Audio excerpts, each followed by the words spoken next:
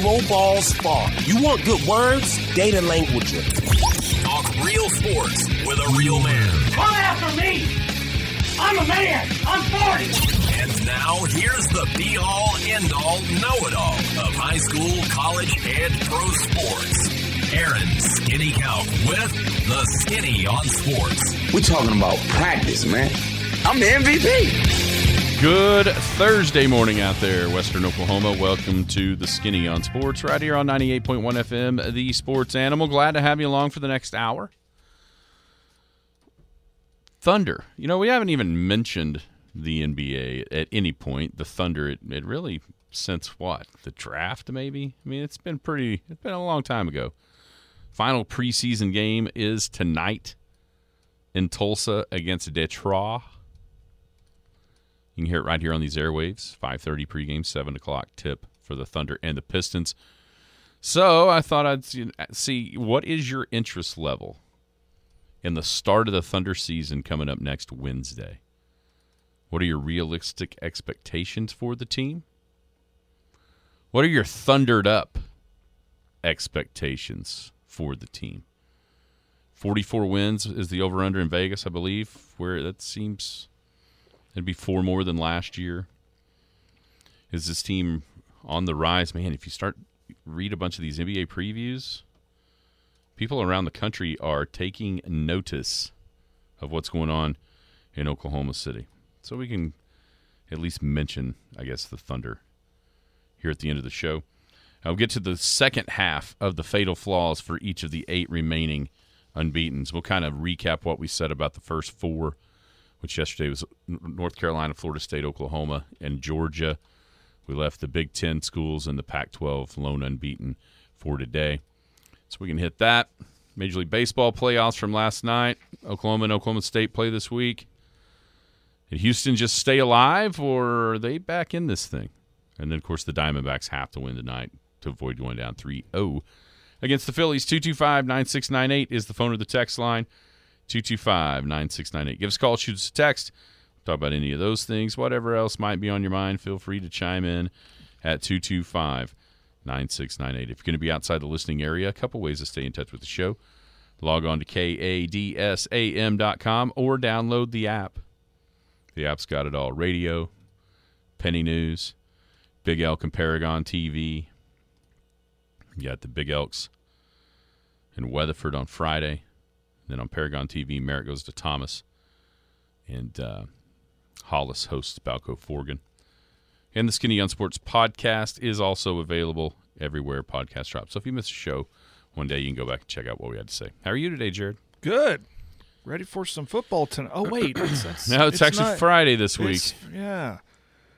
It's kind of nice to have that extra day to get ready for a broadcast. I mean, really and truly, Jared, you don't get an extra day. What do you mean? Well, we got Friday last week. You just don't use it the same. I don't use it. Yeah. I didn't use it, obviously, last week. You know what I'm saying, though? Yeah, I know you get the saying. exact same amount of days. They're just in a way different order. And so, therefore, you don't get as many days because you don't think of it that way. At least I don't. Yeah, I don't start the reset button until Monday. Yeah. You know? But, yeah, it was nice to wake up and go, oh, yeah, we don't have a game tonight. So yeah. Very, very nice.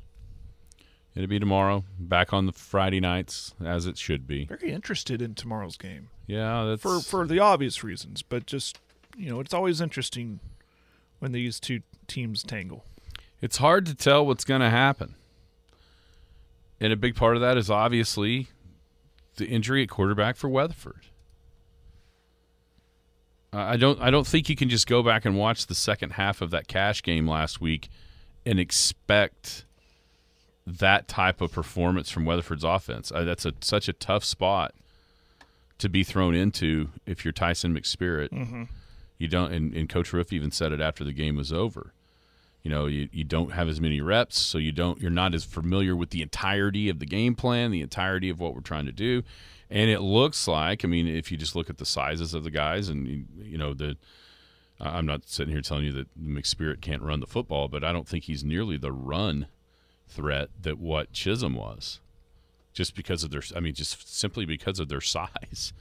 Chisholm was like having a third running back in the backfield if you wanted to play it like that, if they wanted to run the two backs with Blackman and Garcia, and then Chisholm was another guy absolutely that could run it. And I think kind of like a Gabriel situation. Well, no, more like a Sam Ehlinger run you over I got you. type guy. No, way more physical than what you would say with Gabriel. I mean, same idea, but just way more physical, right? And so, or the kid from Clinton. Yeah, Sully. I mean, they don't. No. The one a couple years ago, he'd run you over. Yeah. Oh, Powell. That's who you're talking about. Caden Powell. Yeah. Yeah. I mean, he was physical, and I don't think that's what you're going to see. But limitations in the pass game versus these two, maybe McSpirit. When you see him throw the ball, it's a good ball. He throws a really good ball, and quite frankly, I mean, the guys that you think of for Weatherford that you're scared of are more on the outside and not in the backfield, right? With Nixon and then also Nick Jett. So it's fascinating. Fascinating to think of how, like we asked Coach Maynard, and he wasn't going to tell us, obviously. But as much as Weatherford's trying to figure out, what works for them, over here on this side of it, coaching wise, you're really trying to figure out what's going to happen. You know what I mean? And he kind of mentioned maybe we just kind of got to get into the game and see how they play it. The problem, the thing that scares you about that from this side of that game, from the Elk City side, is with the way that Weatherford can play defense, the way they have played defense, as you're trying to figure that out, if the Eagles hit a big play or two, can they get out to where it's just you can't catch back up? A couple of scores, I anticipate this being a close game. In a big play here, I'm scared to death of Jett's ability in the kicking game to change the game. I mean, even you could see I can definitely see a scenario where the Elks play great defense. Weatherford struggles a little bit to figure out kind of the offensive wise to get things going and figure things out. But a short field or two or a touchdown return kind of negates some of that if Jett's able to really be a difference in the kicking game. Yeah. Yeah, limit their skill players, and it could be a defensive juggernaut type of game. Right? And, that's what they want to do to Elk City, too. Limit the big plays and the skill players' skill position. So, what I think is underrated, and I don't want to give too much away, but I really like our ability to throw it downfield when called upon. Versus last year, it's not even close. As being better? Yes. Yeah. To be able to just get it to the outside. Because I think the common misconception is when you're a run-oriented team, you're doing it because you can't throw. Where that's I don't think that's the case. I think that's the mentality of this team and how it's built. And Coach talked about that is physically we want to beat you up front. We want to beat you. We want to be more physical than you. And so that maybe that's why we see that offense. And maybe I'm reading between the lines too much, but I like the ability to throw it downfield. Well, but it's not even just being able to make a big play. We saw last year, and in this game specifically, the Elks being able to make one big play through the air, and it was the holder, that long one on like 3rd and 25 before halftime, right? Yeah. Touchdown. Yeah. Long touchdown pass. And the Elks have had the ability the last 2 years to do that, to hit the big ones, to Caden back the year before, either to Mason or Drake. You could hit big plays. I think the difference this year is the Elks have the ability on a 3rd and 4 to pick up 10 yards through the air. You know what I'm saying? Sure, yeah. And I don't know how much that was available to them the last couple of years. The big play, sure. And maybe even 2 years ago, flipping one out to Drake and making him, planning on him getting one guy to miss and being able to pick up a first down was there. I think that's what you've got a lot with Bowie. But even, the connection that it feels like he and Logan have, it's like they know where each other is going to be. You know what I'm saying? Mm-hmm. And so I think those, it felt like on 3rd and 4 a year ago, it was 26 twice to pick up a first down, right? Mm-hmm. This year it seems like there is that ability to pick it up through the air and not have to just grind it. And I think that's, to me, you make plays down the field. You can hit the home run still in some ways, but like throws to continue drives are to me the big difference. Now, on the other side, I mean, it's I expect Weatherford to absolutely have 8, 9 in the box most every play, don't you? Yeah. Force Elk City to maybe do that, or the thing that you see though in that when you have that many people that close to the line of scrimmage, if it gets blocked up, the ability to make big plays in the run game is there. You know what I mean? Because there's not a lot behind that initial wave. Yeah, of you people. get through that first. Yeah, you get into that linebacker area, and then you never know what can happen. Yeah, and we slip a tackle and you could be gone. We've seen Reese be able to make monster plays on the ground. We've seen Tucker Garza be able to make monster plays on the ground. It's funny because it seems like it's strength on strength when Elk City has the ball. It's run O against run D and smash mouth. I think that it's going to be people are going to be hitting each other. The question mark is when Weatherford has the ball. If McSpirit, like I said, when you see the ball coming out of his hand, it's a pretty ball. It's a good ball, and if nobody's really just lined up and ran it down the Elk's throat outside of, let's say, Carl Albert with Robinson, and even then, it took a few downs in certain series to be able to get going. But nobody's just sat there and pound him. Clinton had over 200 yards on however many carry. I mean, their per carry wasn't great, but they had the ball enough to where they end up running it for a bunch of yards.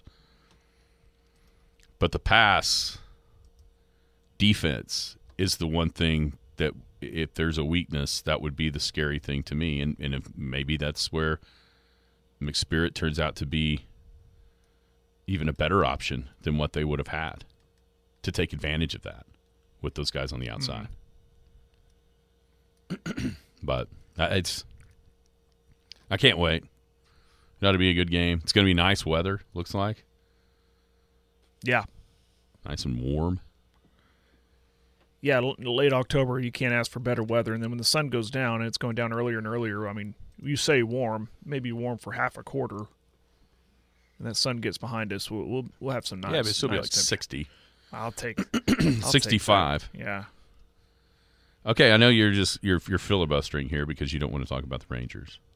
I said Rangers in 7, so this is kind of falling right into plan, right? So did Houston just save their season, or are they back in the series? I kind of feel like, well, to answer that question, they're back in the series. Most definitely. It's still Houston. I was saying that yesterday. They're still Houston. They're capable of coming alive, and they did yesterday with, 12 hits? Yeah, something like 12 hits. So they're 100% still in this thing. I think the question of should they or shouldn't they have thrown Scherzer was answered quickly. It gave you pause to bring a guy back off an injury and get in his first game back is Game 3 in the ALCS.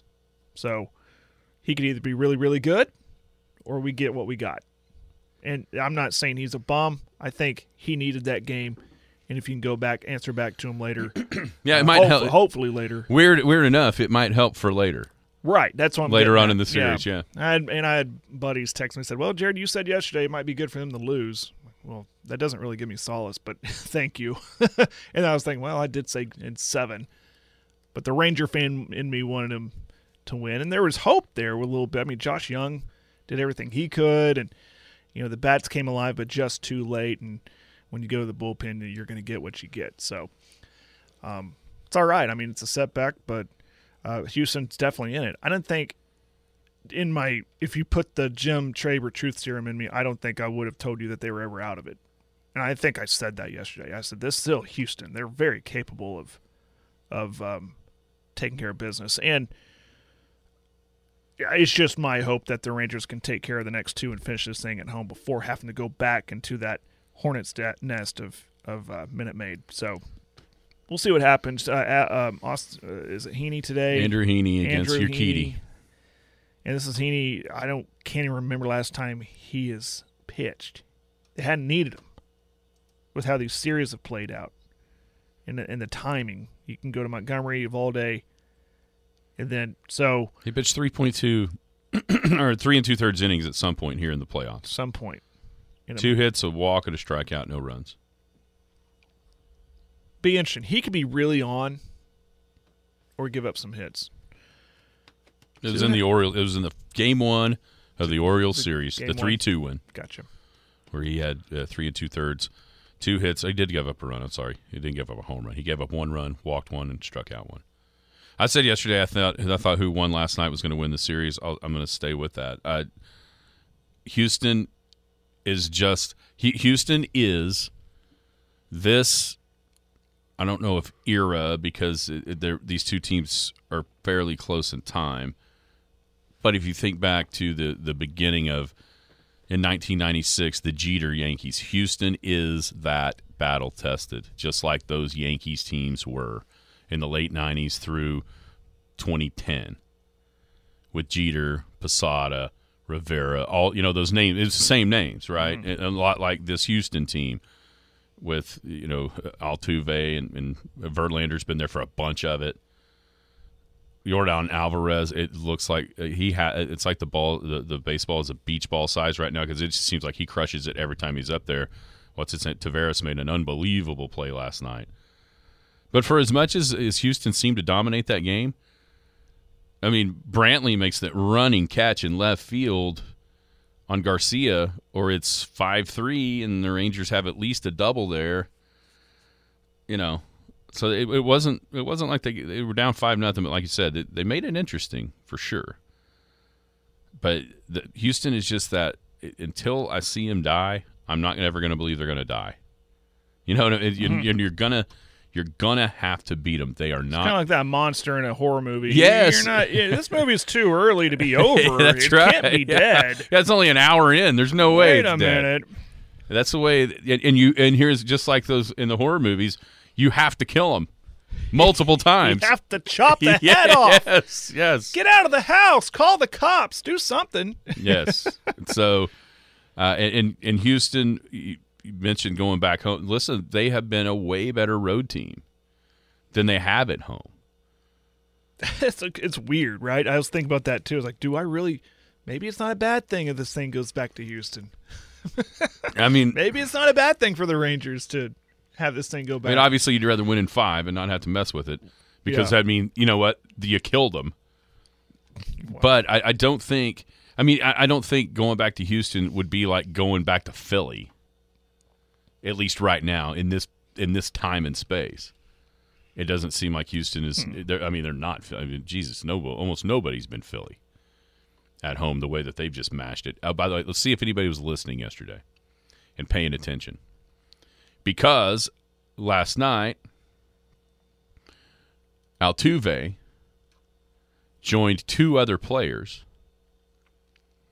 with his 10th LCS home run. Do you remember who the other 2 are? Tied now for second all time? Ramirez? No, he's one. He was number 1. He was number 1. No. Kyle Schwarber. Schwarber, of course. And Albert Pujols. And then I also saw another graphic that Altuve has hit the second most postseason home runs of all time with 25. Isn't that crazy? Man, he's having a heck of a year. I mean, he did that last night. I hear he's going to be in the new Wonka movie coming up in December. What a career. 25 postseason home runs. You know who's number 1 on that list with 28? No. Manny Ramirez. Ah, there it is. You know, the one thing that's kind of crazy about this is if, as you say, you know, the buzzers and the hitting the trash cans and all, that only happens at Minute Maid, right? Does it? Well, I mean, how can you explain the fact that they're such a great road team if the cheating is the only reason that they're winning games? Have they figured some? I mean, have they hacked into the closed caption TV feed for the Rangers? I wouldn't hold it past them. Actually, 29 for Manny, 25 for Altuve, 29 for Manny.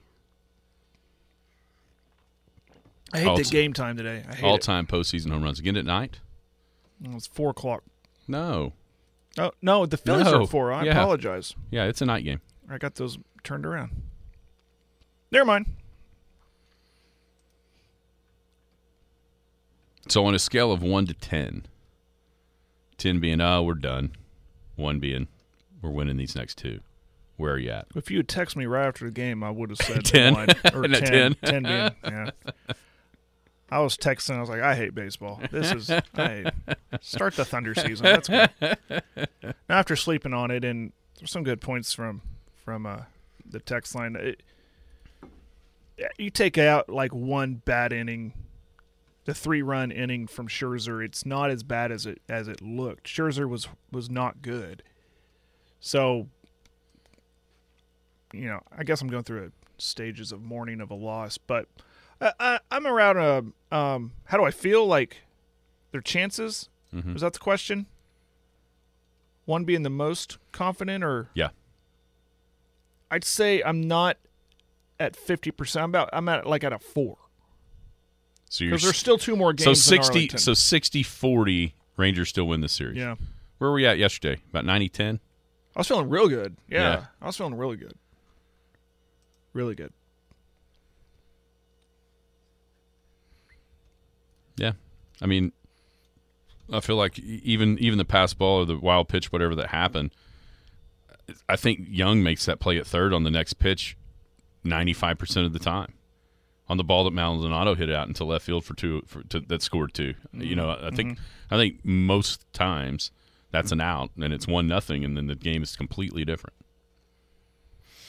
I don't think it was as bad for Rangers fans as it seemed. What about tonight or this afternoon in Arizona? The Diamondbacks. See, to me, so now that the Diamondbacks are headed to the gentleman's sweep. You think they're going to drop one here? I think the Diamondbacks are going to win 1 game, and the Phillies close it out in 5. I mean, you think Phillies are going to drop one here? And maybe not tonight, maybe tomorrow, or maybe not this afternoon, maybe tomorrow. But I think Arizona gets 1 game. Okay, so now I really hate this time for Diamondback fans. You got a Thursday. So what time is it in Arizona? 2 o'clock. 2 o'clock. Oh, I hope they fill their stadium up. I'm not saying they're like Tampa Bay. They have always been a really good. You think about those teams in the early 2000s. Oh yeah. The place was a snake pit. Yeah, with the unit and Schilling and all them. Council, that's his name I was thinking about. Yeah, Craig Council. Okay, yeah. Now the manager of my Brewers. Right. It almost feel like this favors Phillies because it's not. I don't know. They might like to be prime time under the lights. Yeah, but think about them. For them, it's like 11 a.m. body clock wise. That is true. No. True. I went the wrong way. If it's 2, it's 5. Never mind. It's 5 o'clock. It's later in the day. I went the wrong way. Yeah, and they've had a day to travel. I don't think that matters. But, you know, when you get in those stadiums, I know your body clock kind of – you get in those stadiums, like, you don't know what – it's like a casino at times. You don't know what time it is. When I went to that game this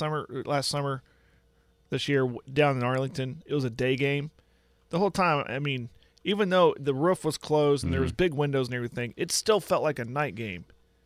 And when I left, it was still sunshine outside. Yeah, and then you go out, it's like, whoa, did I stay all night long? Know, games are games. Who cares when they play? But, yeah, I see what you're saying.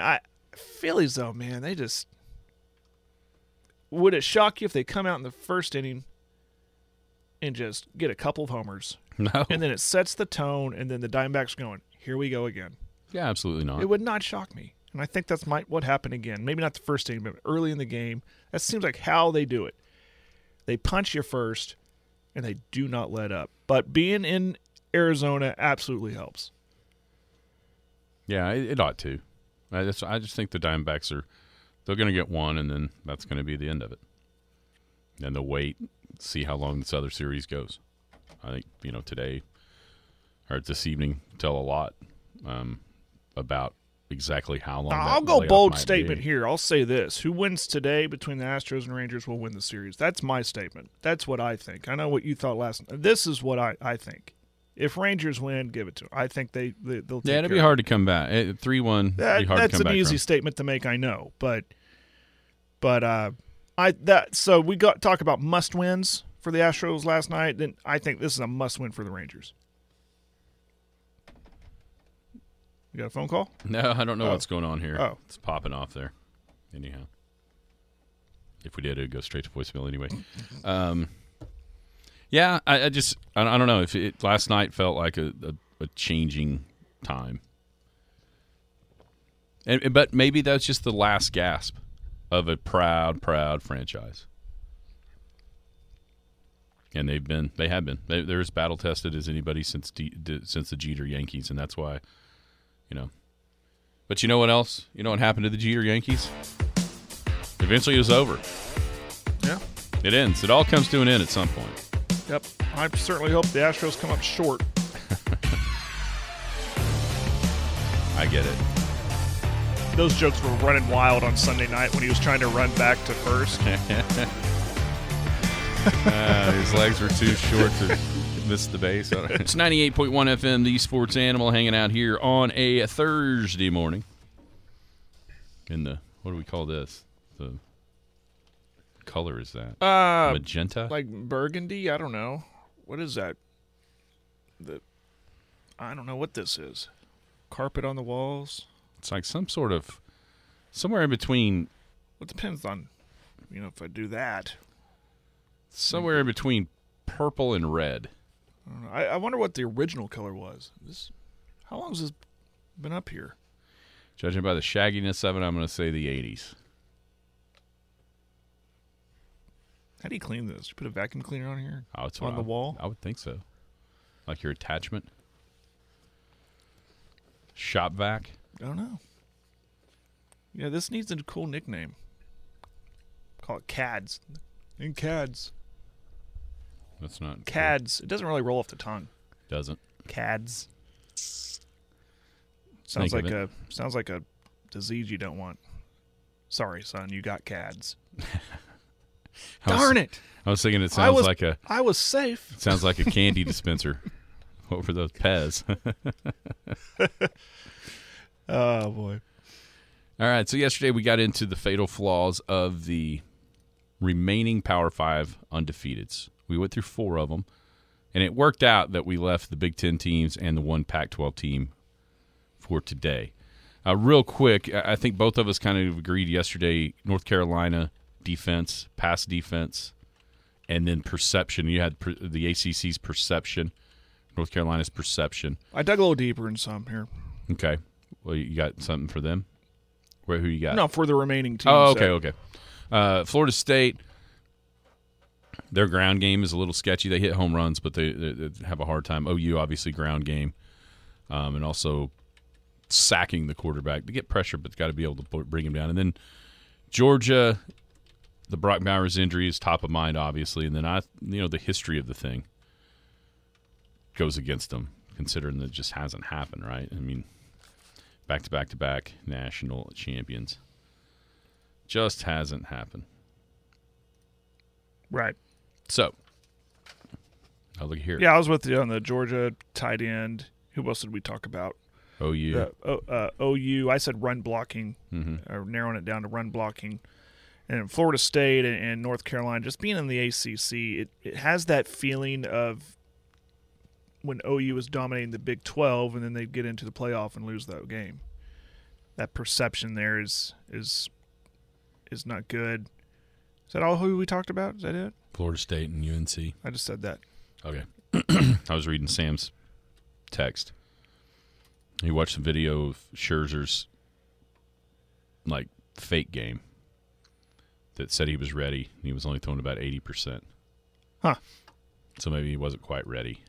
I don't know. I think it could be a blessing in disguise later on down the line to get him out there.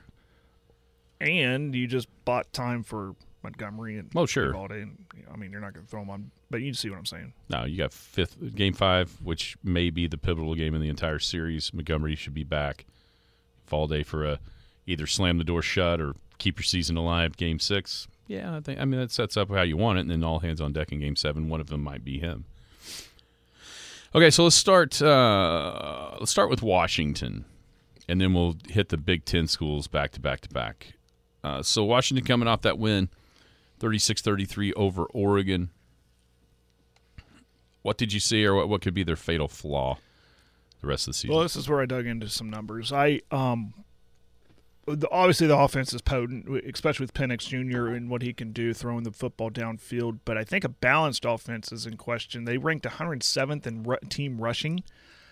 That's a flaw. We've seen that a lot as OU fans, where we've seen some really good offenses. I mean, I'm even going back to the Stoops days, and you look up the scoreboard and you're looking at the team stats. Like, man, we really need to rush the ball better. That's going to get us later on.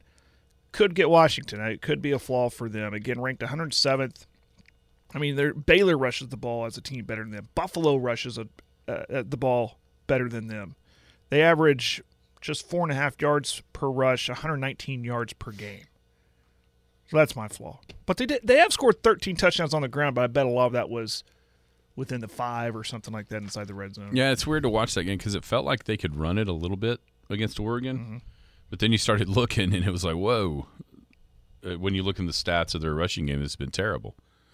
I went on the defensive side of it, and it's that I think we saw this play out in the positive way for them, and they've been they've been a really, really bend don't break type defense, and that's exactly how they won that game. Yeah, stop. The 3 4th down stops, but eventually you break. And you look at them, their sack rate, they're 131st in the country. There's only 132 teams. So that's next to last in sack rate. They only force a 3-and-out. They're 94th in the country in forcing 3-and-outs. Eventually, that catches up with you, no matter how good that offense is. And I actually saw it compared to LSU 2019. Stop it. Stop. Yeah, that was Herbie, I think, doing that. It was. Stop it. Come on. Anyway. Okay, I'll tell you what. If you're that, then it doesn't matter what your defense is. It can bend. Hell, it can break, and you'll still outscore people. There's just too – I just think there's too many good offenses in the Pac-12 for that style to work.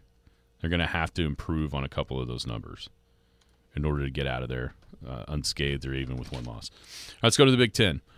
Let's start with the two teams that play this week with Penn State and Ohio State. Penn State has looked the part. They've been dominant.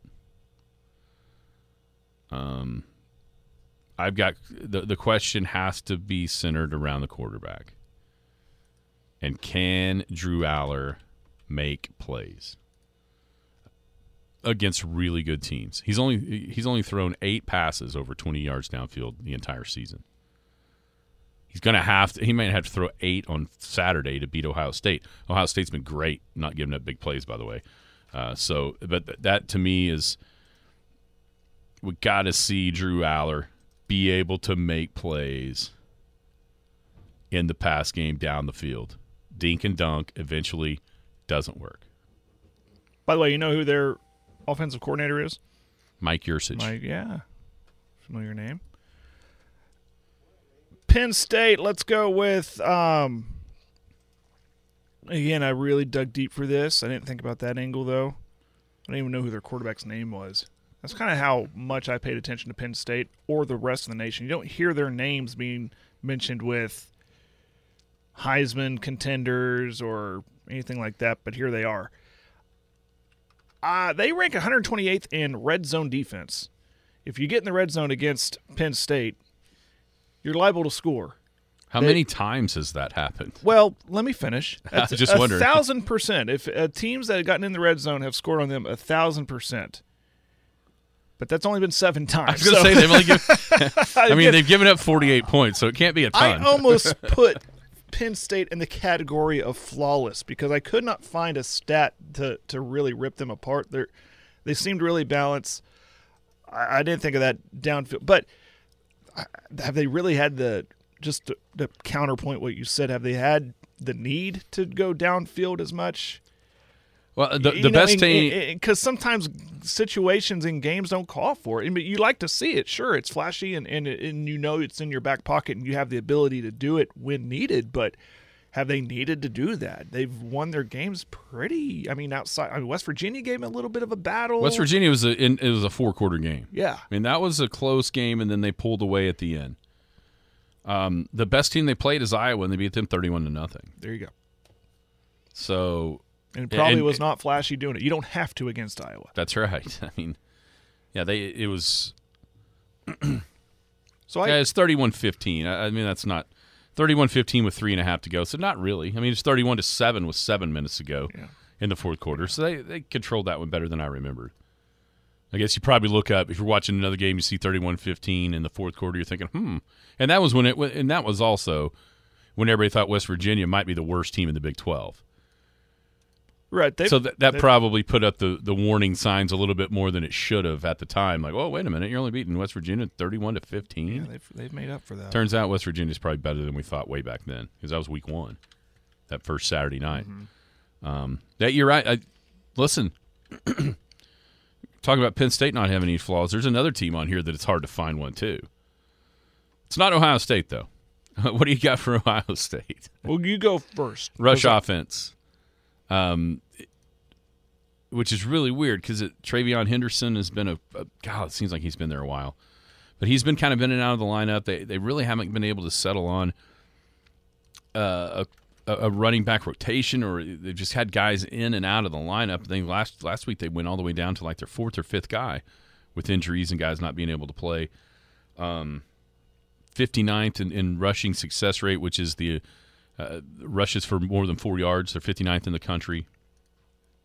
I'm probably still not sold on Kyle McCord as the quarterback, even though all we've seen him do in the one game that I know everybody watched Ohio State play was lead them down the field at the end against Notre Dame and make that huge 3rd down throw down to like the 1 that set up the game-winning touchdown. We know about the weapons on the outside are second to none in the country for Ohio State and for Kyle McCord. So that probably maybe that negates his lack of experience or his lack of big moments so far in his career because of what Marvin Harrison and the Egbuka injury. We'll see. He didn't play last week. He was a big part of that. He's the one that made that catch against Notre Dame. He didn't play against Purdue. Maybe that was precautionary to make sure he's okay for this week. But shockingly enough, and this hadn't been a question we've really had about Ohio State in a long time, but it seems like the questions I've got more offensive than defensive. They don't seem like they have much of a – they seem questionable, kind of some slow starts, and I'll pivot into that. I think they need to stop being a – it feels like the slow starts I think can get them. But I'm looking at the numbers. I say slow starts, and I was like, okay, let's look at this. Let's break this down. And I even wrote it down yesterday as being a second-half team. You can't Notre Dame, a good example of that. They kind of slow start against Maryland. Mm-hmm. At the same time, we're watching probably the game of the year, and you look over and Ohio State's kind of struggling with Maryland right now. Right. And then they pulled away. Mm-hmm. They demolished Purdue. But that being said, you can't rely on luck and slow starts all the time. And the competition's just going to get better with their upcoming schedule. Obviously, Michigan, the big game on their schedule.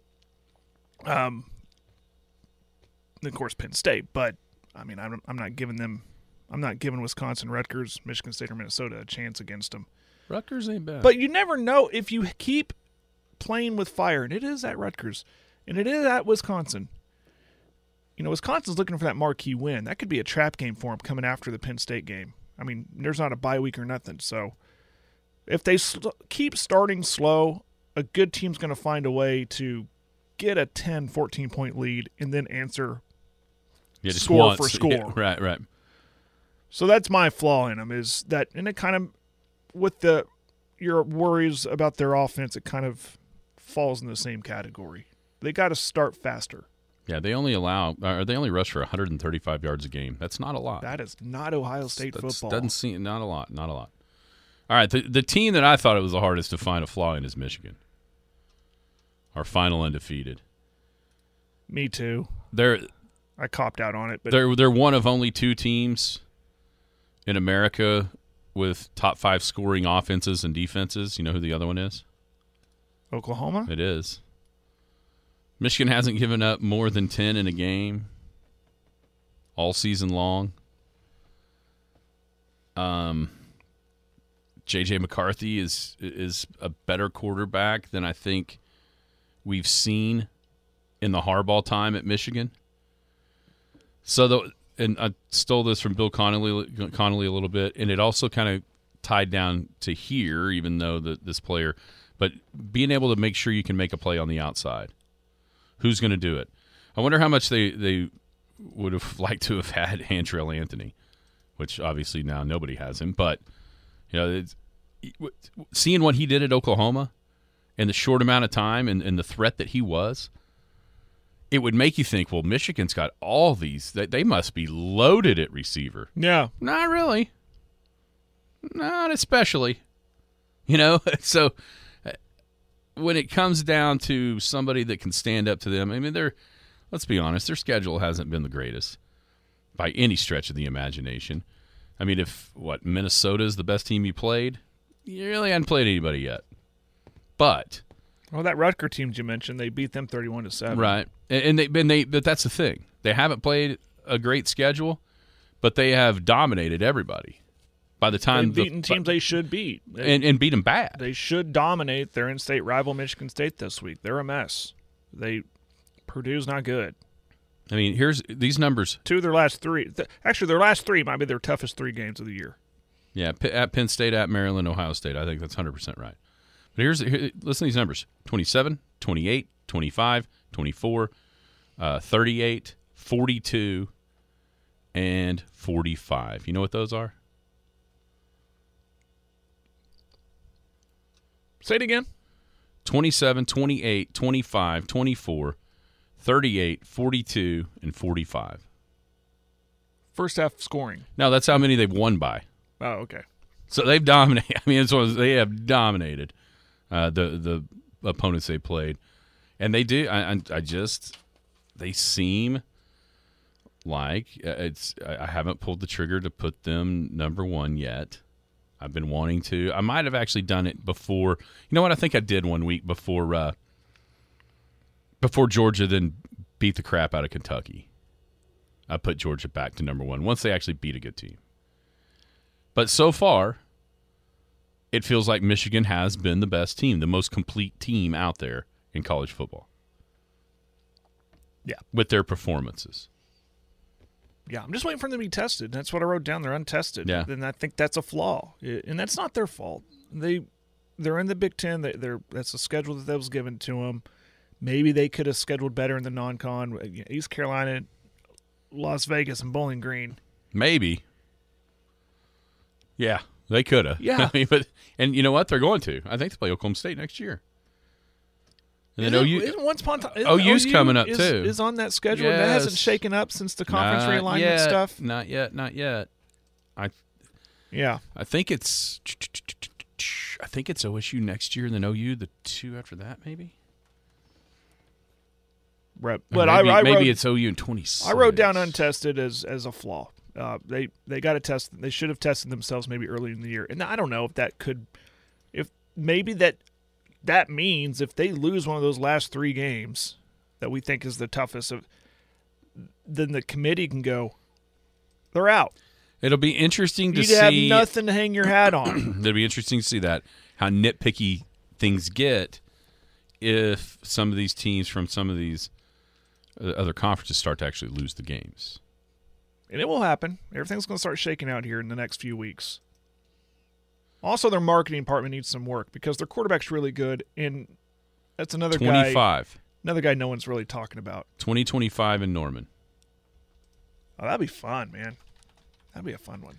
I think 25. That's coming up in a couple of years. It's quicker than you think. I think they may play OSU next year. Like next year in 27. Just a second. Efforting. Okay, here's the question.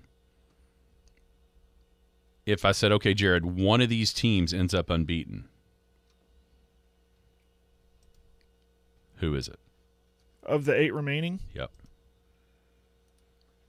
Going into the playoff. Unbeaten going into the playoff. Well, the safe bet with 0 to little return is Georgia. That's my answer. How about you? Because I base it off the schedule. Yeah, that's why I would be. That's why it's easy for me to say that. Just Texas. They play Texas next year. Michigan? Michigan. Oh, that'd be fun too. They have Oklahoma State coming up. Yeah, and Florida State's a good answer. That came from the text line again because of their schedule. See, that's why I would say Oklahoma. Schedule. Wait, going into the playoff? No, yep. Oklahoma's got to win one game. And that's if Texas makes it. Yeah, I'm full of That's it. no guarantee, They is don't it? play Michigan. I wish you did. I know they play Alabama, but anyway. Yeah, that's no guarantee. That's why, it's why if you look. There's some tougher games on Tech's schedule than OU's. Well, heck yeah. When you look at that's why when you look at these predictors of making the playoff, OU is far and away number one right now, with the best percent chance they're looking because at of the what's schedule. coming, yeah. Far and away. And who's to say if the Pac-12 starts beating up on each other, these Big Ten teams start beating up on each other, who's to say that Big 12 title game even matters with OU's chances to get into the playoff? I would We love saw it last year. Yeah, I would love it if it mattered who's getting what seed in the playoff. That's what happened last year. Well, I meant like OU and Texas. Oh, well, yeah. Kind of like an SEC title game, but it's an OU Texas. Like, Like- okay, this matter for 1 or 4. Like 2 years ago when Alabama beat Georgia. Right. Wrapping up Thursday here on the show with a topic we really hadn't had much of. How thundered up are you? Are you? You'd have to be pretty dang excited compared to last year and getting Chet. Do we say back? We're getting him for the first time Yeah. in a game that matters coming up next week. And then, of course, everything we've seen with SGA and all that. So, Heck, I'm excited to see him playing in games that don't matter. We didn't even get to see that last year. yeah. You know? Now we got a 0.0 on the text line. And here's the deal. I think my interest in the Thunder really doesn't have much to do with the start of the season. It has to do with, we'll have to, pay attention to at least what's happening and how it's going or whatever. But I think it's more for, when football's over and it's time to really start paying attention to the Thunder, right? Gosh, there's some wild stuff. The next 3-year rankings came out yesterday that. on Yeah. ESPN. It's crazy. And the Thunder were number 3. It was like a 20-spot jump from 20. last year. Yeah, they went from 23 to 3. Crazy. A bunch of that is SGA's improvement. A bunch of that is Jalen Williams, Santa Clara, Jalen Williams, and what he showed.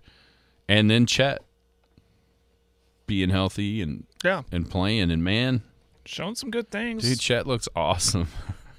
That play he made on defense the other night against Lillard, where he blocked a shot from out by the three-point, that was so awesome.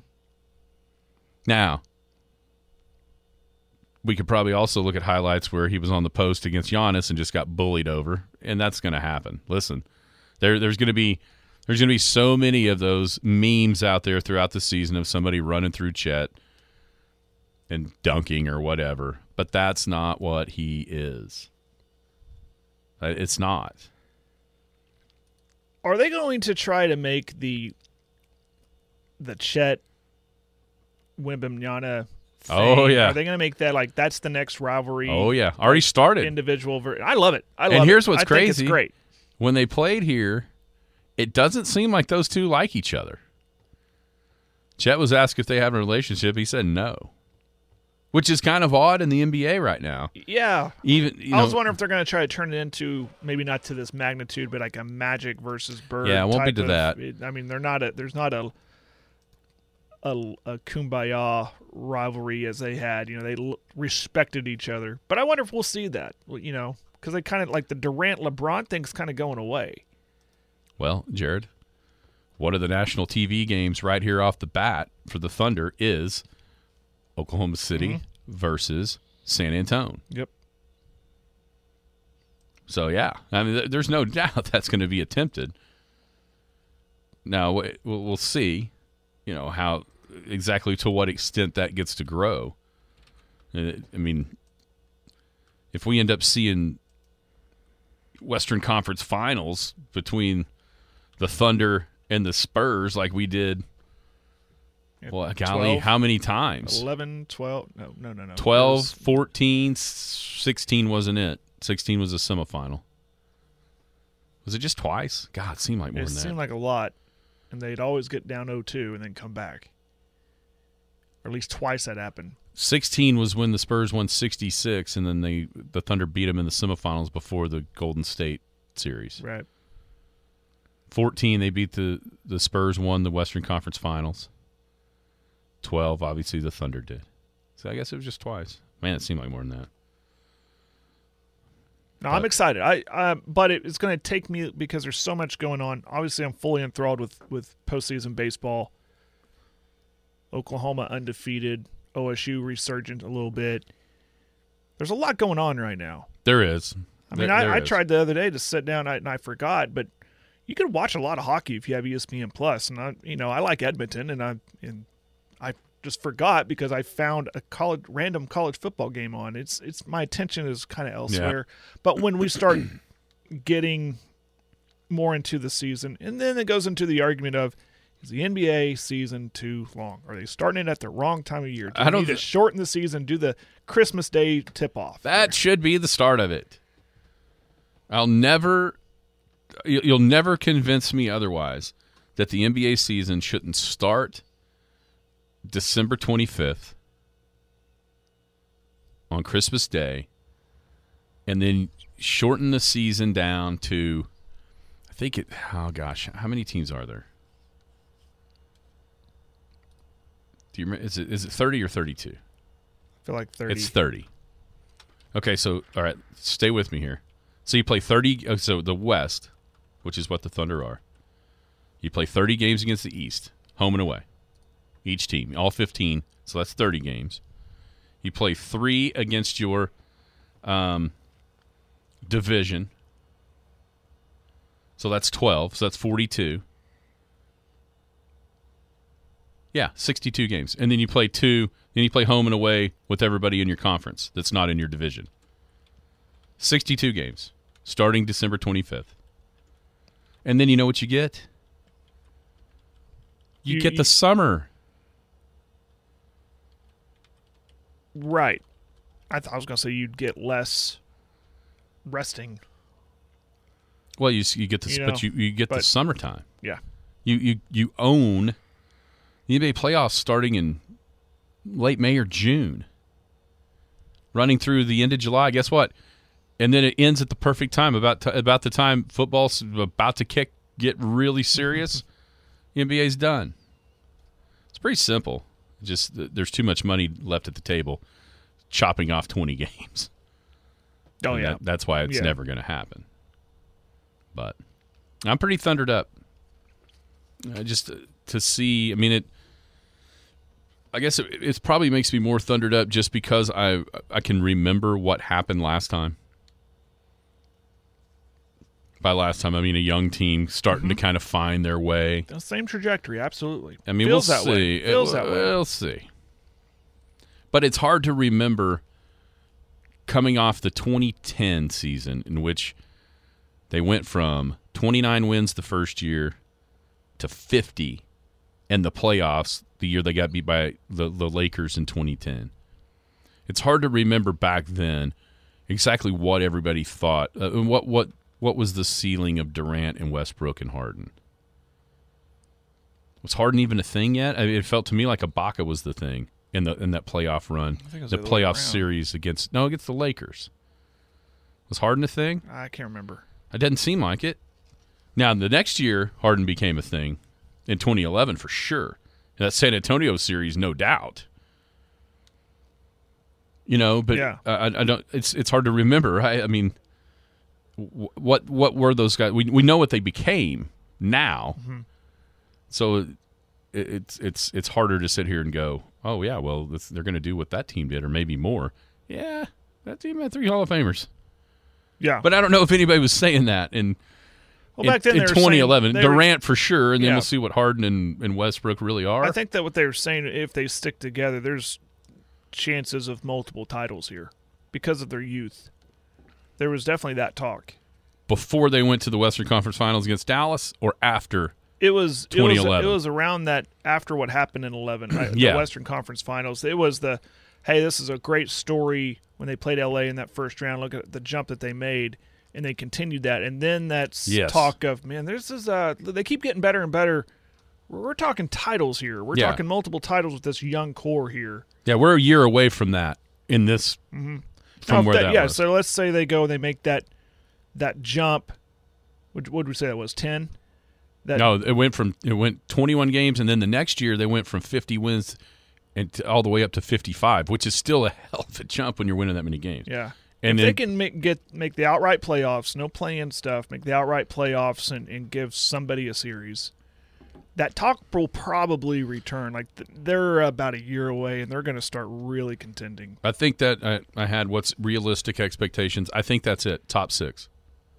Yeah. Not being in the play-in. Yeah. And then thundered up, like optimistic expectations would be host. Top 4. In the first round. Yeah. I mean, that's the I think that's. I don't think they're one of the best 4 in the West because the West is really good. But if you wanted to look at, optimistic results, that would mean you have to win 50-ish games to earn a top 4 seed. That's pretty optimistic. Right. But I think realistic, not being in the play-in. I think that's a realistic expectation for this team. It would. Listen, it'd be nice to have just any opportunity to be in the postseason, but there would be something in the back of my mind to say, if they're playing in a game again, that's a disappointment. Well, it feels like they should be not just playing in the play-in game. If they don't win the play-in game, that's to me a disappointment. Yeah, getting to a series. Yeah, is like baseline. It feels like with what, and we never know what happens, injury-wise and all that. It's a long year. It's a long season. Yeah, baseline feels like even if you are in the play-in, you win, and then you're getting a series against one of the top 2. Be real interesting. I mean, we're going to have an eye on it. And who knows? They may just not even try. I mean, they're not going to tank by any stretch of the imagination, but they may just be a year away from really, really trying. Everybody have a great Thursday. We'll be back tomorrow. You've been listening to the Skinny on Sports podcast with Aaron Cow. Be sure to hit that subscribe button to get alerts of when the latest podcast is available. Thanks for listening.